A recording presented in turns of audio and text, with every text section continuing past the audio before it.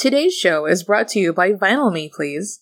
Join the Record of the Month Club at www.joinvmp.com/Holy Backboard. You are listening to the Holy Backboard on the Sage Digital and Nothing But Net networks. For more on your Trailblazers, go to iTunes, search the Holy Backboard, and subscribe today. Let's go!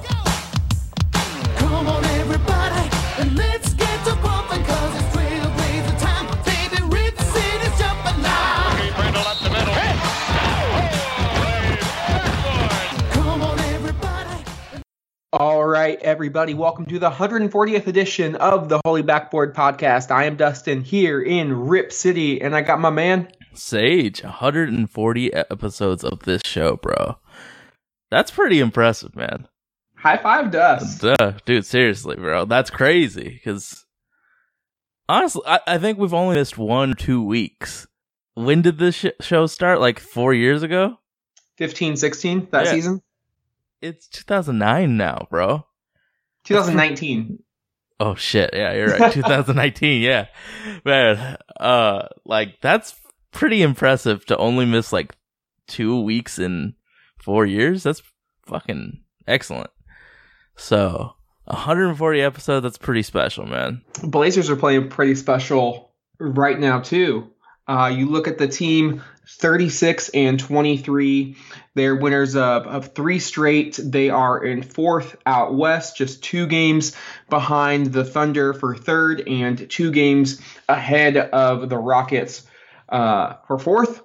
And Sage, they kicked off their 7-game road trip with 2 wins pretty convincingly against the Brooklyn Nets, 113-99 on Thursday, and then an impressive 130-115 drubbing of the Philadelphia 76ers Saturday morning game, which the score wasn't indicative as to how lopsided that one was. Obviously, there's a lot to talk about this episode. This week saw Enes Kanter's debut with the Portland Trailblazers. We have also seen just the impact that the Blazers now have with a strong bench. Damian Lillard played very poorly, I would say, in both of those 2 games, yet the Blazers were able to win in double digits both times on the road. They were just 10-15 on the road before heading out on this 7-game road trip, and all of a sudden, shout out Mike Barrett, the Blazers are looking like a team that can win when their star player doesn't have his best. And that is the difference. If you want to compare the 2018 Blazers versus the 2019 Blazers, that's the difference right there. It's that bench. When Portland went on that 13-game win streak, Dame went into God mode. He did play like an MVP candidate. He was a first-team All-NBA player. I mean, we all saw what he did against Phoenix, all saw what he did against the Lakers, and he just played at a level that we hadn't quite seen before. And no offense to Dame, who I still think is the best point guard in the league, that type of play just isn't sustainable. Mm-hmm.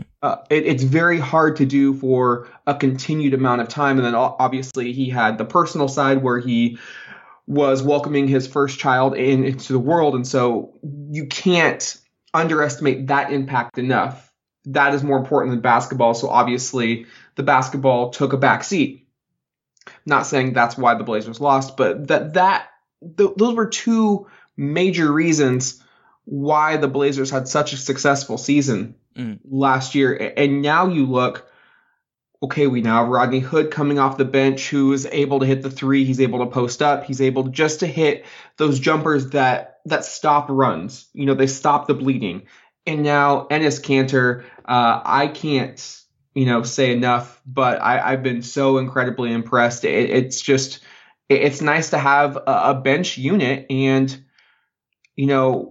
to me, on paper, and yes, we only have 2 games under our belt, but to me, this feels like the most talented Blazers roster we have had since that 12-deep team with Rasheed, Bonzi, Pippen, Sabonis, etc. This team, on paper, feels better than the 2009 Blazers with Roy and Aldridge, and it feels better than the 2014 Blazers that upended the Rockets, because that team was extremely top-heavy. This team, 1 through 12, feels like they're starting to put together something special. And yes, small sample size, but I think there's reason for optimism in Rip City. It's just impressive to see the team, first unit and second unit, having really good players playing their roles. I mean, that first game we played against the Brooklyn Nets, who are one of the worst teams at defending bigs, and it was Nurk and then Enos just opposing their will on this small team, and we saw it the entire game. It was the domination from front to back, where our bigs just got beasted. And then the second game, man, apologies to Evan Turner, but our bench looks so fluid and fantastic. And I'm looking at a website called popcornmachine.net, which is it tracks game flow and shows who's in at certain times and what happens. And our 4 bench players with CJ or Dame just killed it in those runs when it was 4-1. Our rotations have been really solid these last 2 games. Enos is looking fantastic, and I'm fine with Layman at the 4. It sucks that Zach doesn't get really any time, but Layman's been killing it in this role. He's going after boards. Against that Sixers team, he was in there, mixing it up, hustling very hard. I would say I have been very impressed with the rotations. That's one of my main critiques of Coach Stotts. And, it's not fair to Evan Turner that he's hurt, but I think the rotation did need one fewer players out there at Terry's disposal, because now you're getting Jake the minutes he deserves. Now you're getting, a lot more run with Dame leading a unit and CJ leading a unit. I think staggering them is the right way to go. It just further cements, I would say, a little more credibility and security on that unit. And if Maurice Harkless, I think that's another player we need to talk about. If Maurice Harkless is going to continue to play the way he has been, he's finally healthy, knock on wood. He's not resting on back-to-back games. He is now deserving of 22 to 25 minutes a night. And I don't think you can take him out of the rotation right now, because if you look at him against the Brooklyn Nets, he was a plus 32. He had 13 points, 8 rebounds, 4 assists, 1 block. He was really all over the place. And I thought he was even better against Philadelphia. Really made Philly pay for having JJ Redick on the court. Again, plus 22, 13 points, 6 of 9 from the field. Hit is only 3, but again, filled up that stat sheet. 2 blocks, 3 steals, 2 assists, 5 rebounds, a couple of poster jams, playing with that aggressive nature that we have been yearning for here in the Rose City. And if he's going to play like that, somebody else's minutes are going to have to get cut. So it's either going to have to be Seth Curry, or it's going to have to be Evan Turner a little bit. But Mo is proving his worth right now, and he gives us that added dimension, because when we were struggling, he and Chief just were not playing well together. And I think we have seen Al-Farouq Aminu kind of evolve with this roster, I would say, over the course of the last few weeks. When the Blazers are playing well, he's picking and choosing his shots. He only took 6 against Brooklyn, hit 4. He only took 9 against Philly. He's hitting 5. He is limiting the amount of threes he's taking, which is a huge blessing if you're a Blazer fan, because Chief is a good 3-point shooter in small doses. And if he has it going, you feed him. But there have been too many times, as we saw last year, when that was all our offense was. It was our bailout, and it was, okay, Chief, you're shooting this 3 because other teams are doubling Dame. He was 3 for 4 against Brooklyn, 0 for 2 against Philly. And what I loved about his game against Philly was the fact that he didn't just camp out around that 3-point line. He was cutting, moving without the basketball. He made great decisions in the open court. That lob to Jake was just fantastic. Chief and small doses on the offensive end is exactly what this team needs. This team needs to go through Nurk, go through Cantor, Dame, CJ, always, Jake, and Mo around the basket. Like, I feel like players are starting to find their niche, and it's coming together a lot better than it was, even just a week ago after those back-to-back road losses. That big that can get buckets and rebound is really giving the wing players a lot of life. And one thing I noticed looking at the Sixers game, no player played over 35 minutes in that game. So everybody got their share. Even Scal, Gary, and Zach got 3 minutes at the end. But like the rotations were pretty even across the board. Like Dame and CJ were of course the highest minutes, but it's like then everybody's in mid-20s. That's, if we're dominating like that, that's beautiful.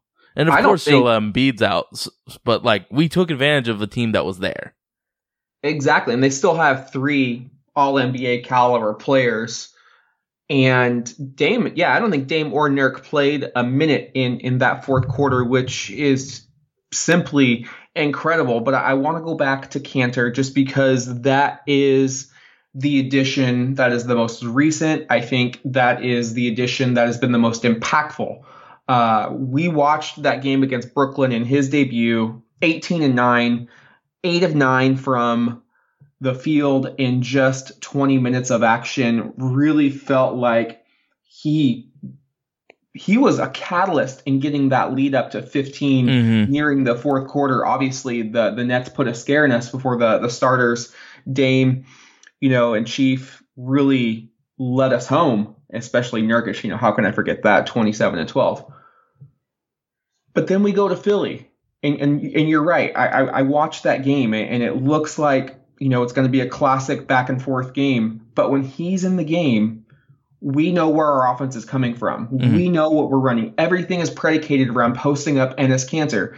They did not have a big that could handle him. And yes, he shoots 6 of 14. Not the best for a 7-foot big, but he got to the line 5 times, hit 4 of them, still got 16 points, still pulled down 8 boards, had 4 assists, which shows he's unselfish if they throw the double or he has a mismatch.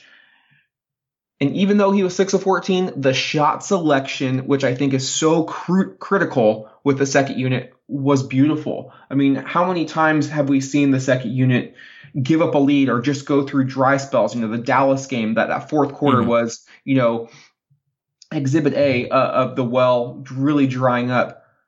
If we had Kanter, we're not losing that game just because, like you said, we're getting those offensive rebounds, those Kobe assists. Like, we have been missing that. That was the huge rallying cry for this team last year with Ed Davis. What did you say all season long, Sage? The Blazers won games last year because they simply out-rebounded opponents and got second-chance opportunities.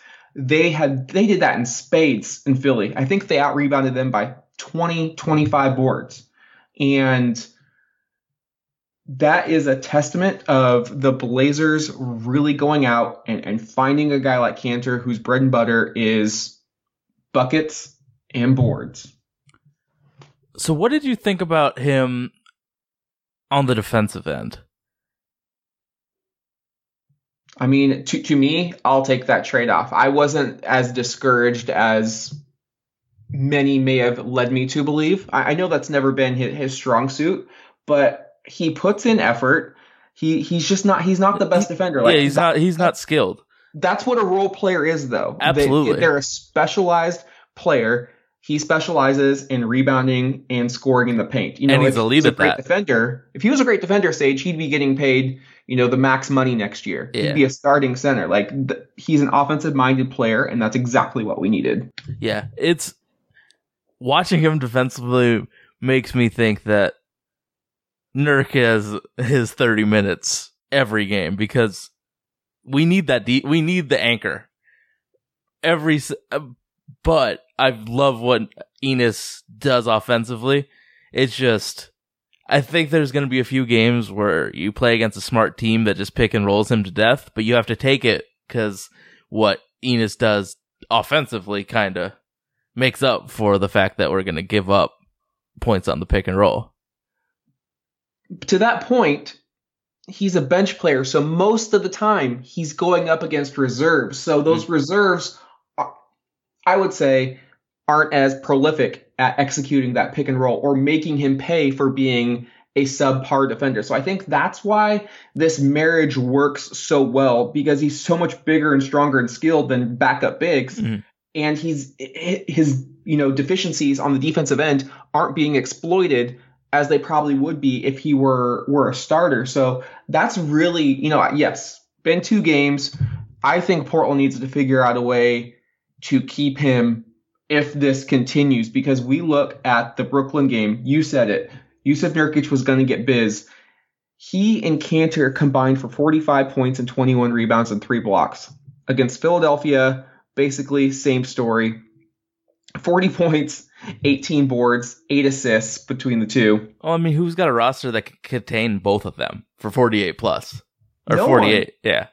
And, I tweeted out, like, the small ball generation is not ready for the Blazers bully ball. Like, everyone has evolved into what the Warriors are. There's still room for traditional bruisers to get it done, especially Nurk, who is so agile around the rim. And I have just been so impressed at how the defense has really taken away that lob, that they really backed off after that Utah game in Utah when he just obliterated Rudy Gobert and sliced and diced them, especially to Jake Layman over the top. Teams backed away from him. He has done a lot better job of not forcing that pass and hitting a couple mid-range shots. That's going to be, I think, one of the major underrated keys that I don't think a lot of people are going to talk about, but it's going to make a difference.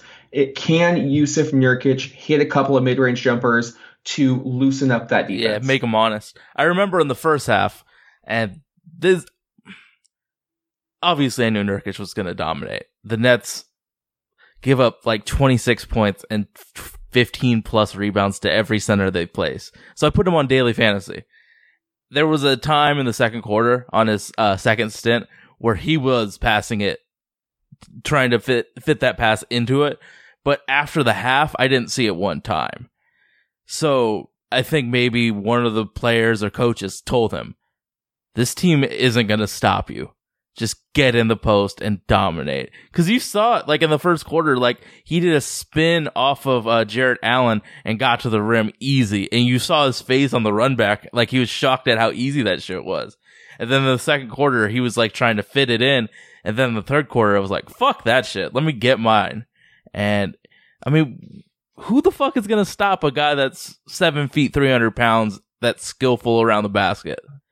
Not Ben fucking Simmons. People aren't made like that. People aren't made to defend that well. And when he gets his mind right, he can be fantastic. Because there ain't, like, in the playoffs, there isn't going to be a guy that can stop Cantor and Nurk for 48. But my question is Cantor going to be a playoff guy? And what I mean by that is because rotations get shorter, is he going to get taken advantage of with his lack of lateral quickness on the pick and roll when the rotations are shorter? Because I totally agree with you that in regular season, there isn't many people that can stop him. But any team really would take advantage of the fact that he can't extend on the pick and roll defense. Do you think he's a playoff guy? I think if he wants to impress those GMs this upcoming free agency, he absolutely will be. I also think that if Portland finds the money, he may give us a discount, because something that I've been monitoring, and it's pretty, not funny, but I would say a testament to the culture that we have bought into in Portland, and the reason we have wanted to go after guys with 1 year left on their deals, is you look at a guy like Enes Kanter or Rodney Hood, and they're not really posting much on Instagram or Twitter. It doesn't seem like they're having fun.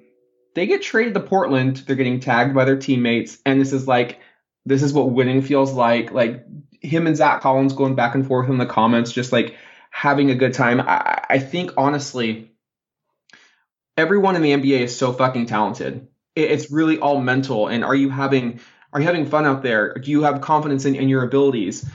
do you feel like that your teammates are really there to support you? And that is the culture that Portland has had, regardless of any playoff successes or failures. Like at the end of the day, the least you could say is the Blazers culture is one that I think it is to be replicated and to be copied if you're looking to start from scratch.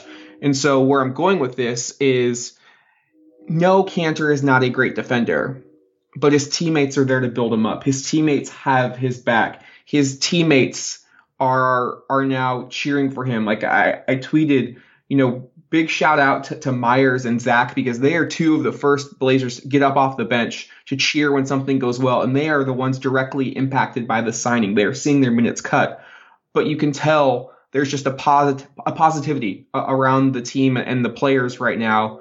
And yeah, there's going to be a game or two in the postseason where Kanter is just not going to get it done. And you may have to go to a smaller unit, but there's also going to be a game or two where he wins us a game. And so I think when you're looking at a bench player, you have to take that trade-off 10 times out of 10. And I think it's all going to be matchup based.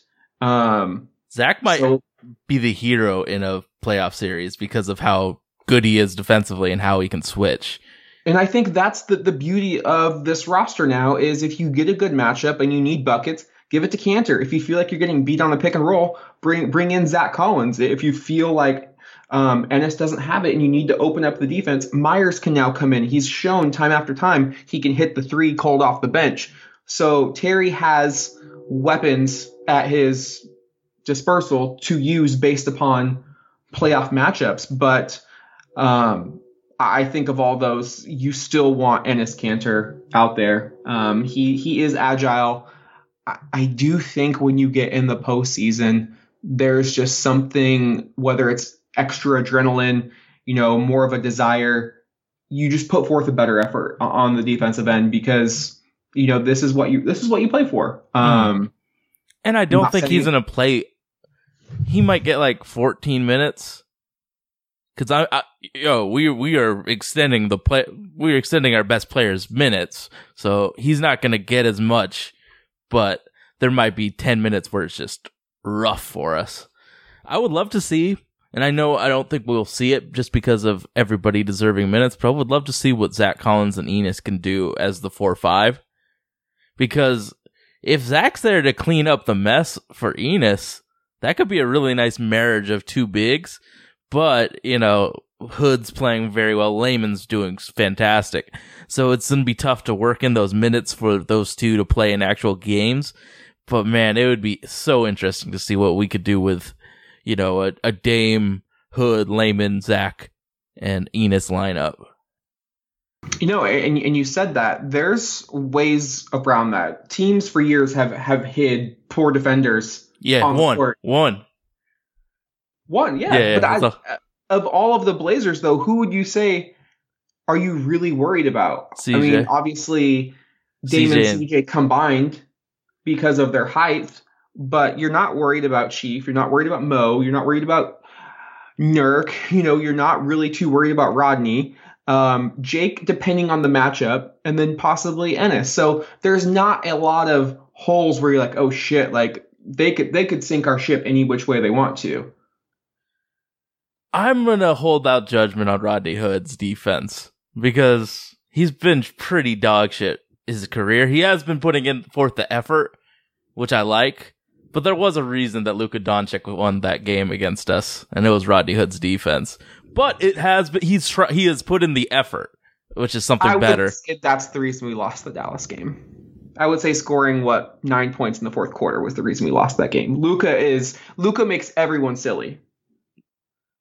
Luka's a bad motherfucker. But I will still hold out on Rodney Hood's defense. But I get your point. I'm not calling him an all-world defender, but I like the effort he makes. And sometimes that's all it takes. Yeah. So what do you make between... So my favorite thing that happened over the weekend was Ben Simmons goes to the line. Shouldn't have been a foul. It was. Misses the first free throw. All of a sudden you hear Nurk yell, hell no. And then Ben Simmons responds back, you talk a lot of trash for being someone so ass. And not only did Nurk get the better end of it, we won by 15 points. He had a better stat line than Ben Simmons, and I believe he played something like 10 less minutes than Ben Simmons. This was the second straight ass kicking we've handed the 76ers, and there's also that screenshot out there of how the Blazers were defending Simmons, literally below the foul line while he's still, a couple feet in front of the 3-point line, just daring him to shoot at his leisure. To me, and then Nurk was also quoted. Let me pull this up right quick because he wasn't holding back. Some guys will do their talking on the court and then, kind of keep it to themselves when asked by the media. But Casey was asking questions to Nurk, and he says, I think I'm a better shooter than him. I'm for sure a better shooter. The way he's able to shoot or not able to shoot is ridiculous. So shots fired, Nurkic at Simmons. I fucking love it. Doug. I love that shit. The petty season is upon us in Rip City. Yeah, dog. Like, I get it. I get it a lot with people wanting to have a positive yada yada yada bullshit. This is where emotions and it's a competition. It's a competition with two fantastic players. I don't give a fuck. If you can get in the head of your opponent, that's a bonus for you. And I used to be competitive in Madden and 2K. I used to talk outrageous amounts of shit and get into people's heads, and then they would get all in their feelings and lose. There are some people like Gary Payton and Kevin Garnett that will just get in people's heads and screw them up. And for me, if I ever get in your head, I'm winning every single time because that memory of me getting in your head is going to come back in a clutch moment. So I love shit talking. Give me all the shit talking you want. Nurkic, I got you, bro. It's ridiculous. Yo, man. If we wanted nothing but choir boys that wouldn't talk any shit, we wouldn't be renting headspace in Golden State's heads, fucking Ben Simmons' heads. Who else have we fucked with in the last few weeks, man? That shit's wonderful. Too bad we don't play the Philadelphia Sixers again this year. I don't give that's fantastic. Do your thing, Nurk. Do your thing, doggy. So Evan Turner is out. He is out again against the Cavaliers, the left knee soreness. We don't need him for that game. Obviously, that means we're gonna see the rotations probably go from 10 to 9. I think it gives Jake more time, his 20 plus minutes. But do you think this is a blessing or a curse right now for the Blazers? I think it's a blessing, man. You get to see what I think it gives Dame and CJ both their turns to be that guy. The only way I could see it as a negative is if one gets into foul trouble. But if they stay out of foul trouble, they're each going to have their turn to be the guy. And we've talked about them being so similar. Now they at least get the chance to be that dude. And I think I've seen CJ pass it more in the last few days.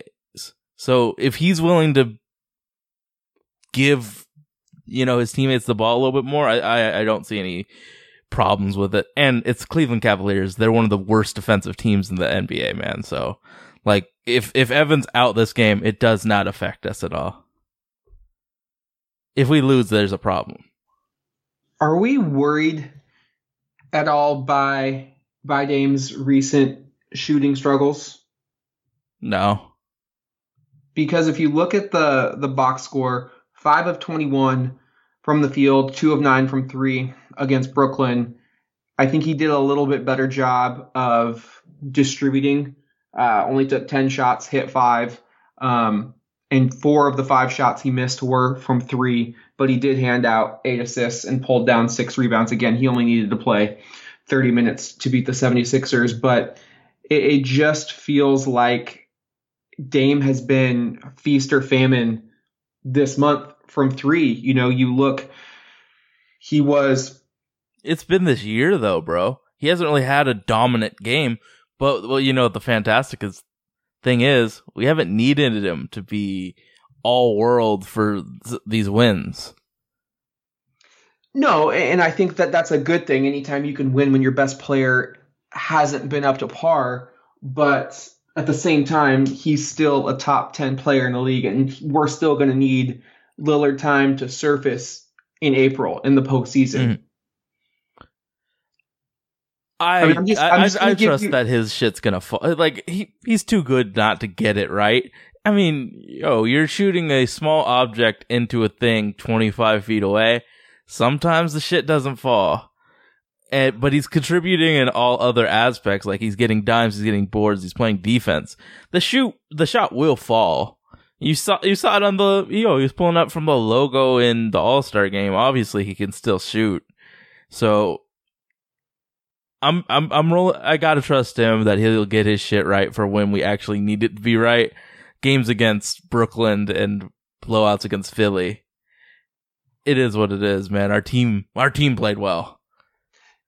I completely agree, and I do trust him with the game on the line. But all I'm saying is, in February against the Heat, 2 of 10, against the Spurs, 0 of 7, against the Mavericks, 6 of 11, against the Thunder, 3 of 8. Against the Warriors, 6 of 8 when he was unconscious. And then again, these last 2 performances, 2 of 9, Brooklyn, 1 of 5 against Philadelphia. All I want to see, and this has been January as well. Like, I'm not going to go all the way down, but he's been rough from 3 this year. Just shy of under 37%. And so and it's not the shot selection. I think in years past, you could criticize him from shooting from the logo a little bit too much. I'm seeing teams like not bring, when Portland runs the pick and roll, the help is they're playing off. So he got multiple open looks, especially against Brooklyn. So again, I just want to make sure we're the strongest team possible come playoff time. And I think Dame hitting from distance is obviously going to open up the offense that much more. Mm-hmm. Oh, absolutely. But I can't be worried about it because, even when the shit doesn't go well, he still contributes. It's not like you're playing with the scoring. It's not like Dame's scoring dependent now. Like, Dame's getting rebounds and steals and all the other ancillary stats to scoring. So at least he's contributing it. So I'm not worried about it yet. Are you worried about how much Jake Layman is going to command in the open market? So I've been trying to do these rebuilds on 2K, and it's like he's getting $8 million every year on the deadline. Dude, he's been fucking outrageously good. He deserves his money. He might get more than the MLE or any of that shit. Like, he could be an $8 million, $9 million guy, man, with how he's played. And people haven't caught up to how brilliant he's been this year. They're still catching up. There's like people in the DFS industry is like, why is Jake Layman getting 30 or 25 or 30 minutes a game? People aren't up on Jake yet. So he's still under the radar a little bit. Yeah, I think so. Let's continue to play this game throughout the season. But right now, you'd have to be okay giving him 8 or 9 mil. Yeah.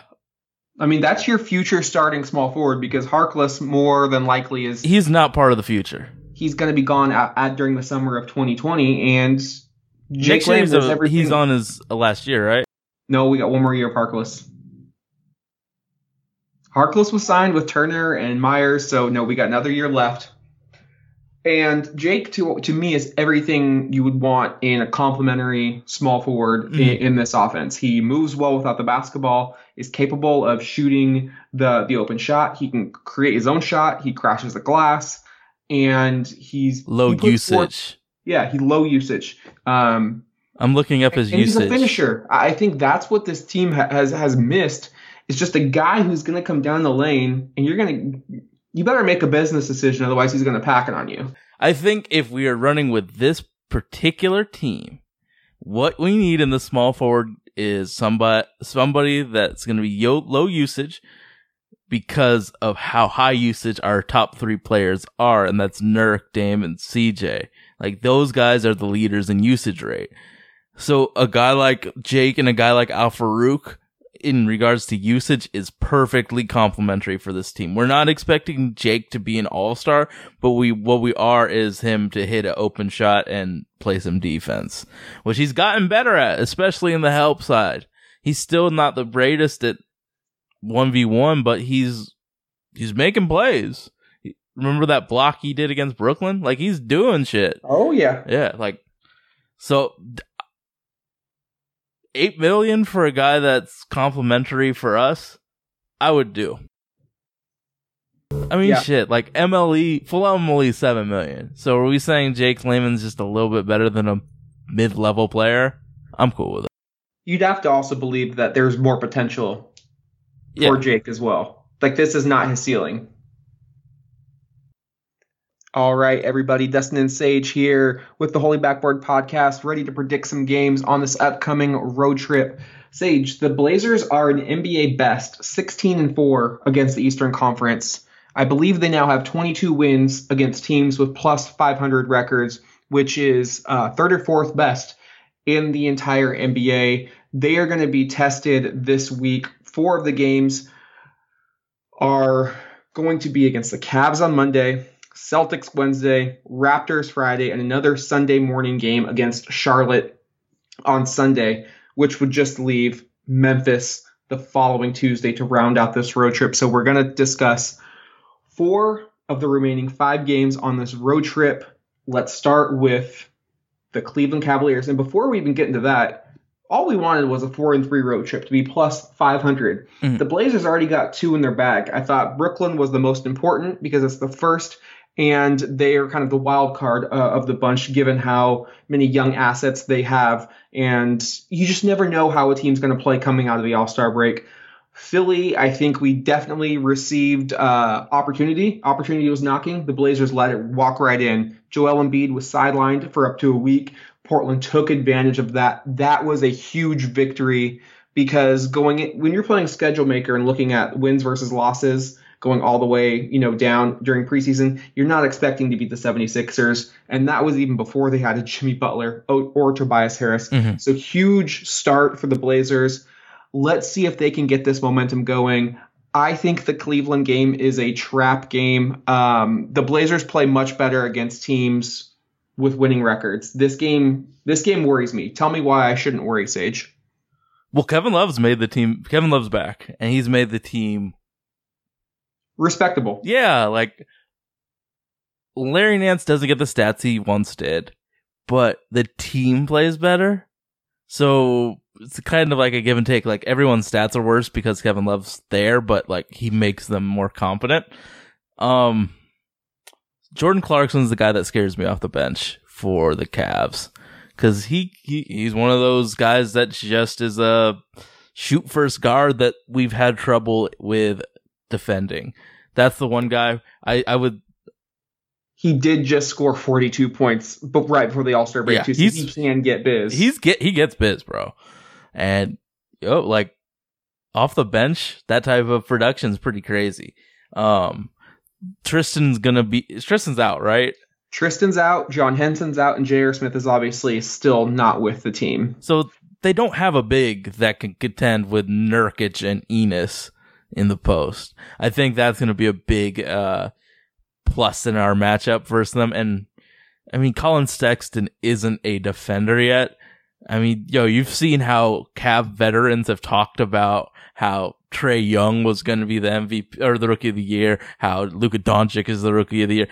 They're addressing the fact that he can't play defense. But if you look at like plus minuses, like damn near every Cavs player is a super negative defender. So that defense is just going to give no resistance to the Blazers trying to do whatever the Blazers want to do in the game. So we're winning this game just based on we can't let this team win because, man, like West is so compressed with talent and wins. This is one of the easiest matchups we can possibly get. We're gonna win this game. It's just, are they gonna fuck with our emotions or are they gonna beat the shit out of them like they should? So what gives me pause for concern is of those 4 losses against the Eastern Conference, 3 of them are to teams outside of the playoff picture right now. Twice to Miami, once to Washington. And you look at the Cavaliers. They've won 2 straight. They are 14-46 overall, which is the 3rd worst record in the league. They're not trying to win. They want as many chances at Zion Williamson as they possibly can. Can we talk about that later too? Yes, but they are 9-22 at home. That's not a great record, but they're winning about once every 3 times they play in Cleveland. So there is a little bit of a pause for concern. What gives me hope, outside of the fact that it's the Cavaliers, you have to respect every opponent, is they start a small backcourt. So they start Colin Sexton and Brandon Knight. And that plays right into the hands of Dame and CJ. Portland's not giving up, really anything height-wise on the defensive end when we play our backcourt. For me, I think we are going to need Damian Lillard to show his leadership abilities right now. I think we will really see just how locked in this team is. They've gone through stretches this year where you think they've turned the corner into more of an elite team, but then they will kind of get smacked down to earth, just like we saw at Dallas, just like we saw against Miami at home, where they didn't come out ready to play, or in the case with the Mavericks, ready to finish that one off. As is the case when you play a really terrible team where you have a major talent upgrade and you're just so much better than the other team, you have to kill their confidence early on. And that's where I look for Dame to really take over, whether he feels like it's getting to the bucket or shooting the 3 himself or getting Nurkic involved. I believe they start Ante Zizic at center. So he's a young big who's got potential, but again, Nurk and Cantor should really help us dominate the glass. I think if Portland dominates the glass and they limit the Cavs to one look and turnovers. Turnovers are going to be huge. Portland has done a really nice job lately of keeping control of the ball. They should win. I thought this was a win before the road trip. I think it should be a win now. I do think they'll fuck with our emotions a little bit, but I think Portland wins maybe by 9 or 10 points. So up next is the Boston Celtics, a game that got moved to ESPN. I think you could make a case that the Celtics are the most disappointing team across the entire association. They're sitting at 5th right now in the Eastern Conference, 37-23. They are home dominant, 23-8 at home. They have lost 2 straight, however. I believe they just had a pretty embarrassing loss. Do you know who that was, too, Sage? They lost to Milwaukee. Let's see. I want to say Orlando, too. Is that right? Orlando's been killing it. They lost to oh, no, they beat Detroit. They beat Philly. Shit.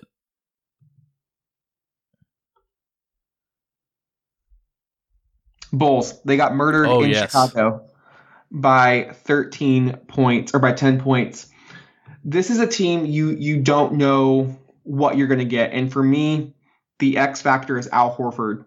Boston plays so much better when Big Al is able to really he's a skilled guy that doesn't get a lot of hype. Yeah, when he is able to assert his skill, and what I mean by that is he's able to do the dirty work down low, but where he really thrives is cutting off the guard on defending the pick and roll. He does a fantastic job of hedging, and he can stretch the floor by shooting the 3. This one, Portland hasn't played Boston since, I believe, early November, and it was a game Portland almost blew. Jason Tatum kind of started going off, but Chief hit those 2 big 3s down the stretch. We won 100-94. I'll take Dame head-to-head against Kyrie anytime, but the Garden, we just have not won in the Garden. I can't remember the last time we won in Boston Garden. He's assisting at like Nurk level of assisting. Like in this year, he's almost at he's a big part of that offense, man. He assists on like 20% of all Celtics points. Like he has the ball in his hands. He's a very skilled player, man. So we can't keep him we can't treat him lightly. person who scares me is obviously Jason Tatum. That guy has a lot of moves. For most of the year, we've been one of the worst teams at defending small forwards. So he's a guy that scares me. But Morris brothers, we're playing a Morris brother, bro. We gotta watch Marcus Senior, man. He's a bad boy, and I don't know. Like, do you think Jaylen Brown's good? Yes, his role. He doesn't have a role though. Oh, Terry Rozier does not have a role. Like, imagine leading your team within one game of the NBA Finals and then being told, "Oh, sorry, you might not be starting. You're probably our 5th or 6th option now. Thanks. You did a great job, but these 2 dudes who were injured are now coming back, and they're definitely not better than you. But we're gonna play them just because they make more than you." Like, and then, man, Danny Ainge and Brad Stevens just botched that. Oh, and by the way, you're going to be in trade rumors all year round, and next year too. Yes, so in the summer, factor all of this in there, and then you're not getting any fucking leadership from Kyrie Irving. I mean, no. I can't think of one of the more. I just don't think he's a great leader. His comments don't invoke any sense of team or culture. Or, man, I really want to go to bat for that guy. I want to win in Boston because I know Kyrie is there. I don't see that with Irving. I think he's always going to be a Robin to somebody else's Batman. I think leadership-wise, absolutely. Do you think they're getting that leadership from Big Al? They would have to. I think he's whatever is holding this team together. It is Al Horford. So I saw something on Twitter, and I'm not able to credit the user because I didn't save the tweet, so I apologize. But I think it was something like when Aaron Baines plays 20 plus minutes, the Celtics are 15-2. So he's kind of like their Seth Curry. When Seth Curry scores 9 points plus, we're undefeated. So that's another player to kind of keep an eye on. But I kind of have a good feeling about this game. I think it could go either way. But if Portland does beat Cleveland, we'd be 3-0 heading into this performance. I think this could be a game where our bench kind of carries us, just because you've got vets, you've got Rodney Hood and his Cantor. And then you're bringing in Jake Layman, who's always there to bring a huge momentum block, a big-time dunk. And then don't sleep on my X Factor, Maurice Harkless. He showed me a lot these past 2 games. If he can just even minimize Tatum's impact, or even better, just go at Gordon Hayward when he's in the game, Portland can scrap out this performance. So I think Portland wins close, but the way Boston's reeling, I think now is the time to attack them. That's a very good point.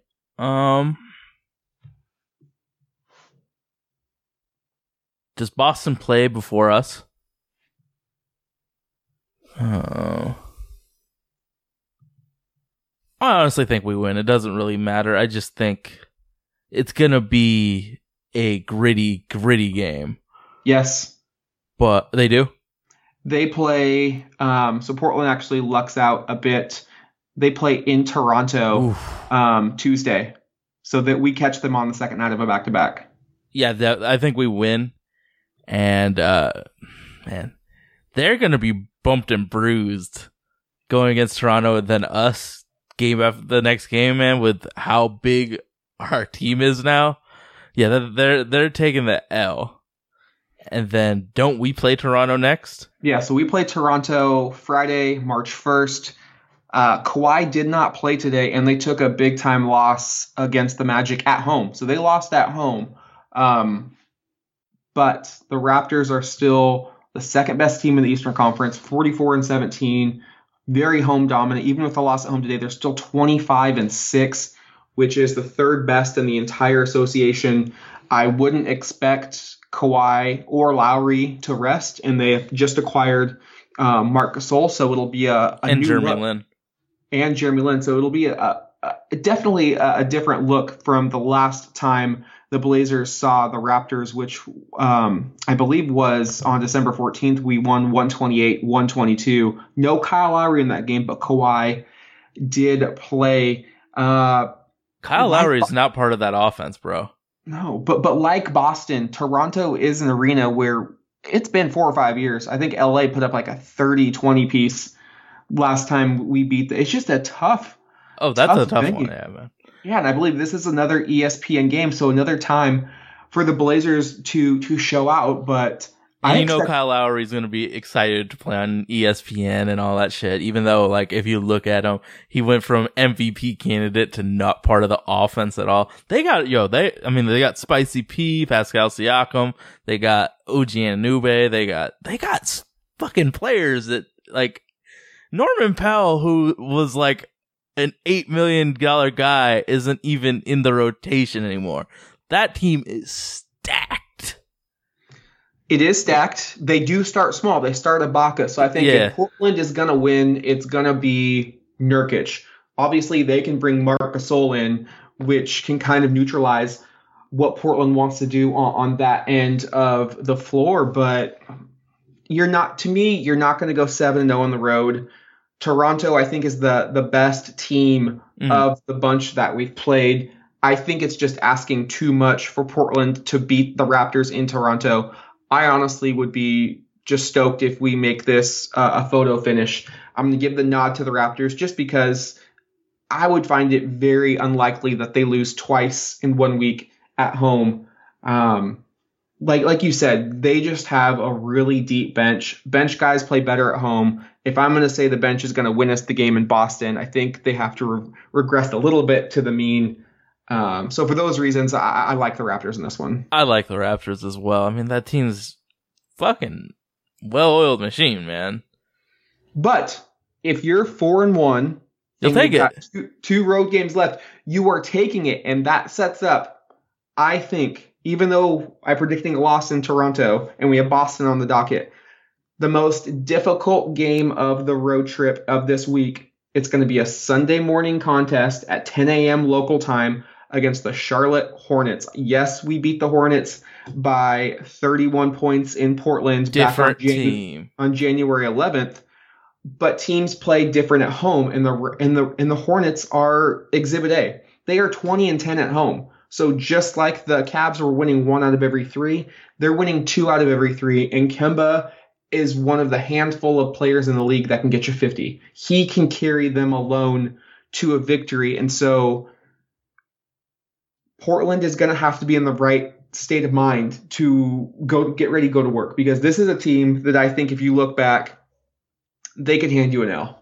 So they're starting Miles Bridges over Jeremy Lamb now. So Lamb's off the bench, and like when he's playing, no one else is there, so he's usage rate crazy.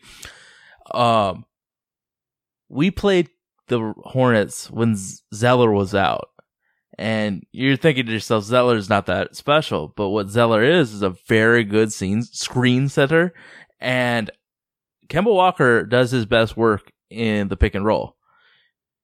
There was like a 10% drop off from when Zeller was off the court and on the court in regards to the pick and roll. So now that he's back, that pick and roll is going to be a lot more powerful and scary to defend.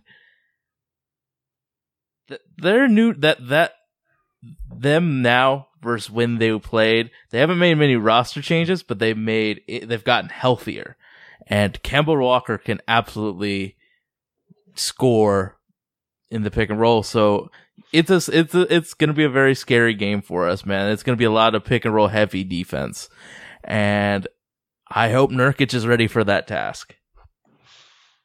So I think this is where Portland is able to win the game.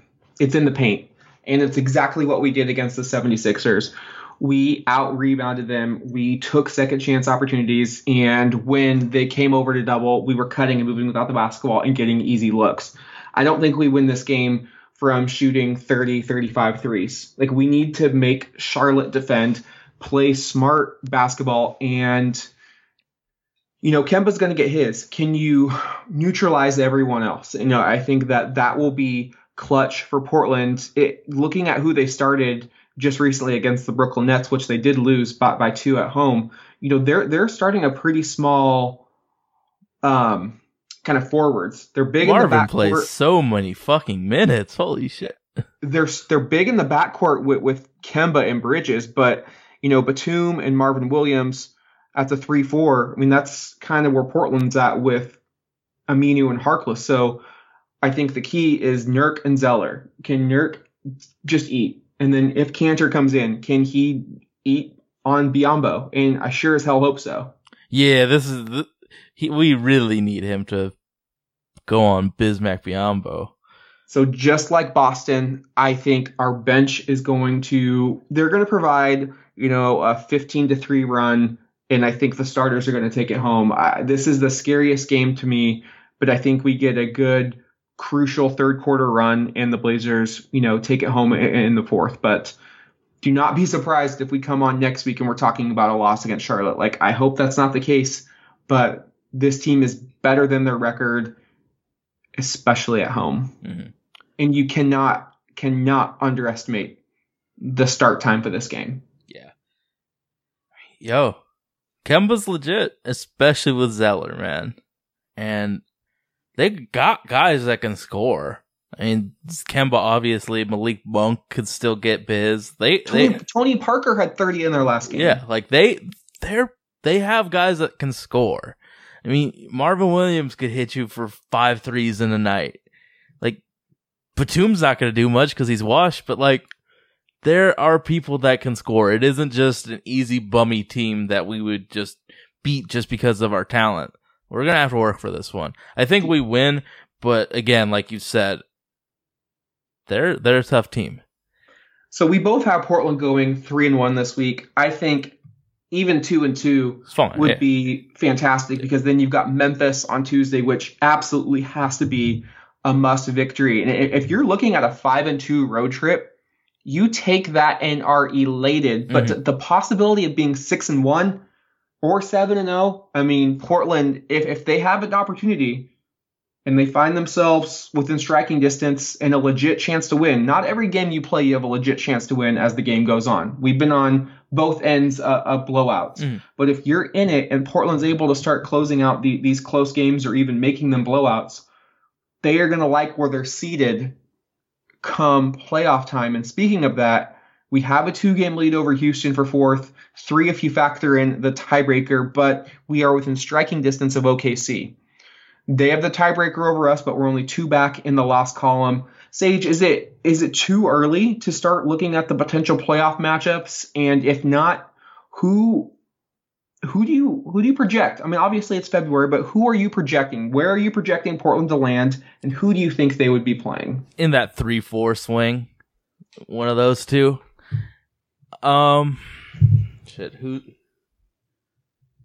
Who is the projected 5-6 people?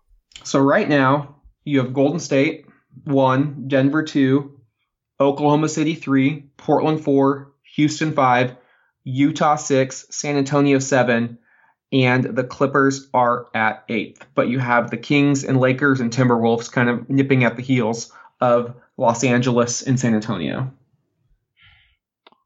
I honestly think that I would prefer the Houston Rockets, and the reason why is because James Harden has put up elite numbers without Chris Paul. Elite. Playing 40 minutes a night, just dominating the ball. Like, there was a stat that said he didn't have an assisted basket in like a month. Like, he is doing some fantastic stuff offensively. That is going to affect him in the playoffs, using all that energy, playing all those minutes for a team, keeping them in the playoff race. I mean, they're 5th. He's going to be gassed once it comes playoff time. I would want to play the Houston Rockets. I mean, if possible, I want to see the San Antonio Spurs. Oh, the petty factor. Yeah, absolutely. Petty, I think just straight talent factor. I don't think anybody is really scared of LaMarcus Aldridge and DeMar DeRozan in April, May. I don't think anybody in the NBA is up late at night losing sleep the thought of playing the San Antonio Spurs. There's no Duncan, there's no Manu, there's no Parker, there's no Kawhi. It's this franchise is on the decline. I think anybody who has watched them this year can see that happening. Unfortunately, they're going to have to make a little bit of a jump because there's no way Portland's catching Denver or Golden State. And so if you're the Blazers and you're obviously a Blazer fan if you're listening to this podcast, there's a couple of things to keep an eye on. And the first one that really caught my eye today as I caught the end of the Nuggets-Clippers broadcast is the Nuggets are only one game behind the Warriors for first out west. If you're Portland, you want to do whatever it takes to get out of the Golden State side of the bracket. Yep. I mean, everything goes through the Bay Area, but you'd rather play them in the Western Conference Finals than in the Western Conference semifinals. So that's something to keep an eye on as you're looking at the standings and be like, oh, I really wish we could catch the Thunder for the third seed, because that means, we would get a better, easier opponent, so to speak, in the first round, and then we would get Denver. It's obviously so long to project that out there, but just watch that, and then also look below, because if you're Portland, who do you want to play? Because I think it's probably going to come down to three teams. It's going to come down to Houston, Utah, or San Antonio. The Kings had a huge win last night in Oklahoma City. I think 8th seed is what they're maxing out at. And then obviously I think the wild card is the Los Angeles Lakers. Can they make a push? I don't think they'll be higher than the 7th seed. And obviously if I'm saying Portland can't get to the 2 seed, I don't see any way Portland's playing the Lakers in the first round. So I think you're really looking in at 3 teams right now. Houston, which Portland is 2-1 against. Utah, they split the 4 meetings. And then San Antonio, Portland has a 2-1 advantage over the Spurs right then and there. So you're saying Houston. Yes. I mean, I honestly would feel confident against all of those teams. I probably wouldn't want to face Houston just because of my disdain for Harden and Paul, and I just don't know if I want to watch another series of just whistles. But they are using a lot of gas, a lot of rocket fuel to stay where they are right now. But again, a lot has to take place. If you're Portland and you want to move up to that 3rd seed, Denver and OKC play each other in Denver on Tuesday. If Portland were to beat the Cavaliers and the Thunder were to lose, what do you know? Portland is only 1 game back. And who does Portland see the first game back after that 7-game road trip? The Oklahoma City Thunder. So there is definitely opportunity for Portland to move up to give them a better opportunity in that first round. Sage, why don't we wrap up on Zion Williamson before we close out this podcast?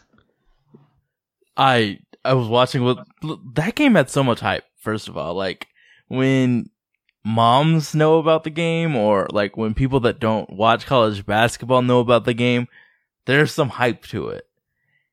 And to see Zion Williamson go out on that first minute of the game, I feel like it destroyed Duke's whole vibe that game, man. I know you were with coworkers and stuff, but did you see the injury and the shoe just blowing up? Yeah, they had the game on at the bar we were at, so we were watching it, and it cost $2,700 on the second market to get to that game. First of all, it's like, pay the fucking players. This is absolutely ridiculous. Absolutely. What if that shit actually hurt Zion to the point where it fucked up his career? He becomes, a dominating force in college, but doesn't get shit money wise. Come on, son. Do you think he will? I think he's going to come back and play. Do you think he will? I would say yes, but you saw Kyrie when he played with Duke. Once he got hurt, he did not come back that year. So there's a precedent for just elite prospects holding out and not playing. So if it was me and it was my son, I would tell him to chill until the summer league, because he's shown enough to be in a tier by himself in draft boards. You know what I'm saying? He has, and I don't think there's a right or wrong decision. I think whatever he decides, whatever he feels comfortable with, decision. I think Charles Barkley had the best point though when he said, when he was talking about himself and all other basketball players, we are basketball players. This is what we do. We love playing basketball. That's what he went to Duke for, was to play and to play in March Madness and to win a national championship. Don't take what bonds he has built with his teammates for granted, because I was watching the Syracuse game and he was in the stands or on the sidelines with his teammates, and he was in that game. Mentally, he was in that game. And so to me, that's a sign of a player who plans on coming back. I think had the injury been more serious, he definitely holds out. But again, whatever the kid wants to do, let him do it. If he wants to come back and play for his teammates, that doesn't make him any more of a teammate than if he wants to really control his career and wait till the draft. And if he wants to go to the draft, it doesn't make him an asshole. Like there's no wrong decision for him right now. What tier of player do you see Zion Williamson being? Or have you watched him enough to make that distinction? I still don't know. I mean, he reminds me a lot of Larry Johnson when Larry came out of UNLV, and he kind of took the NBA by storm for a couple of years, but then he just... Back injuries killed him, bro. Yeah, he kind of faded out.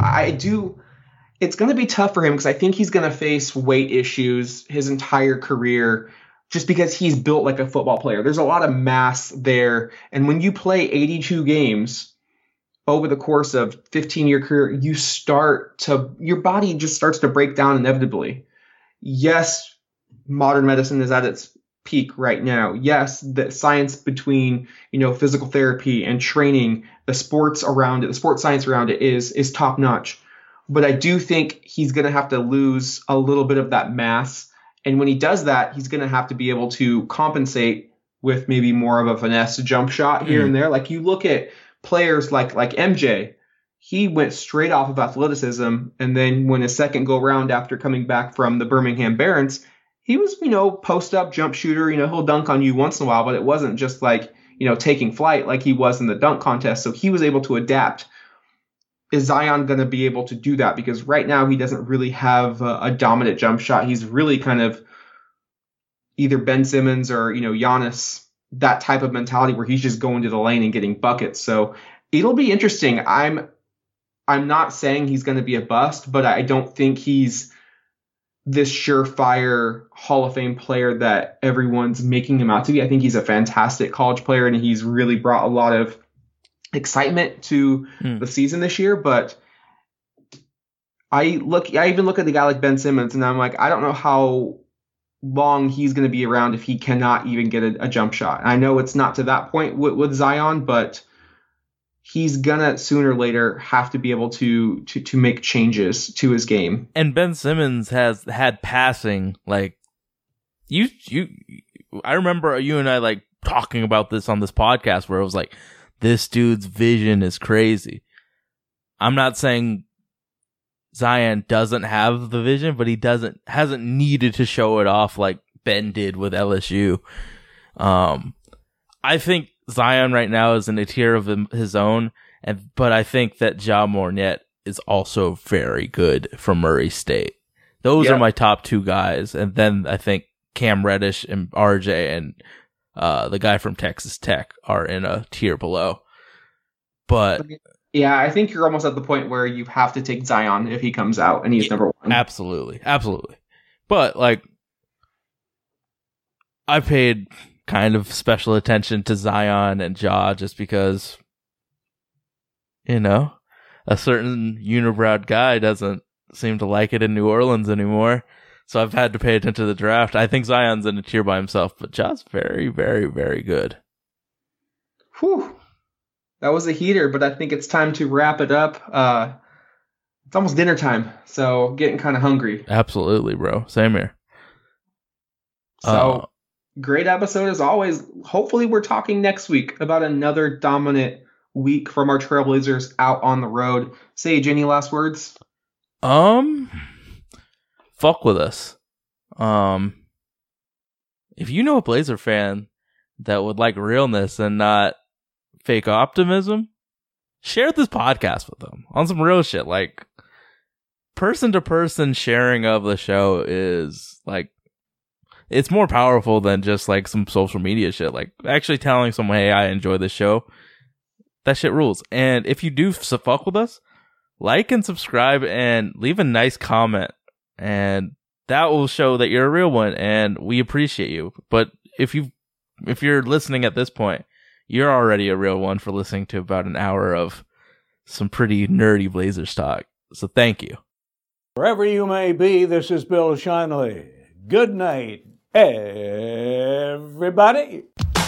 Let's go!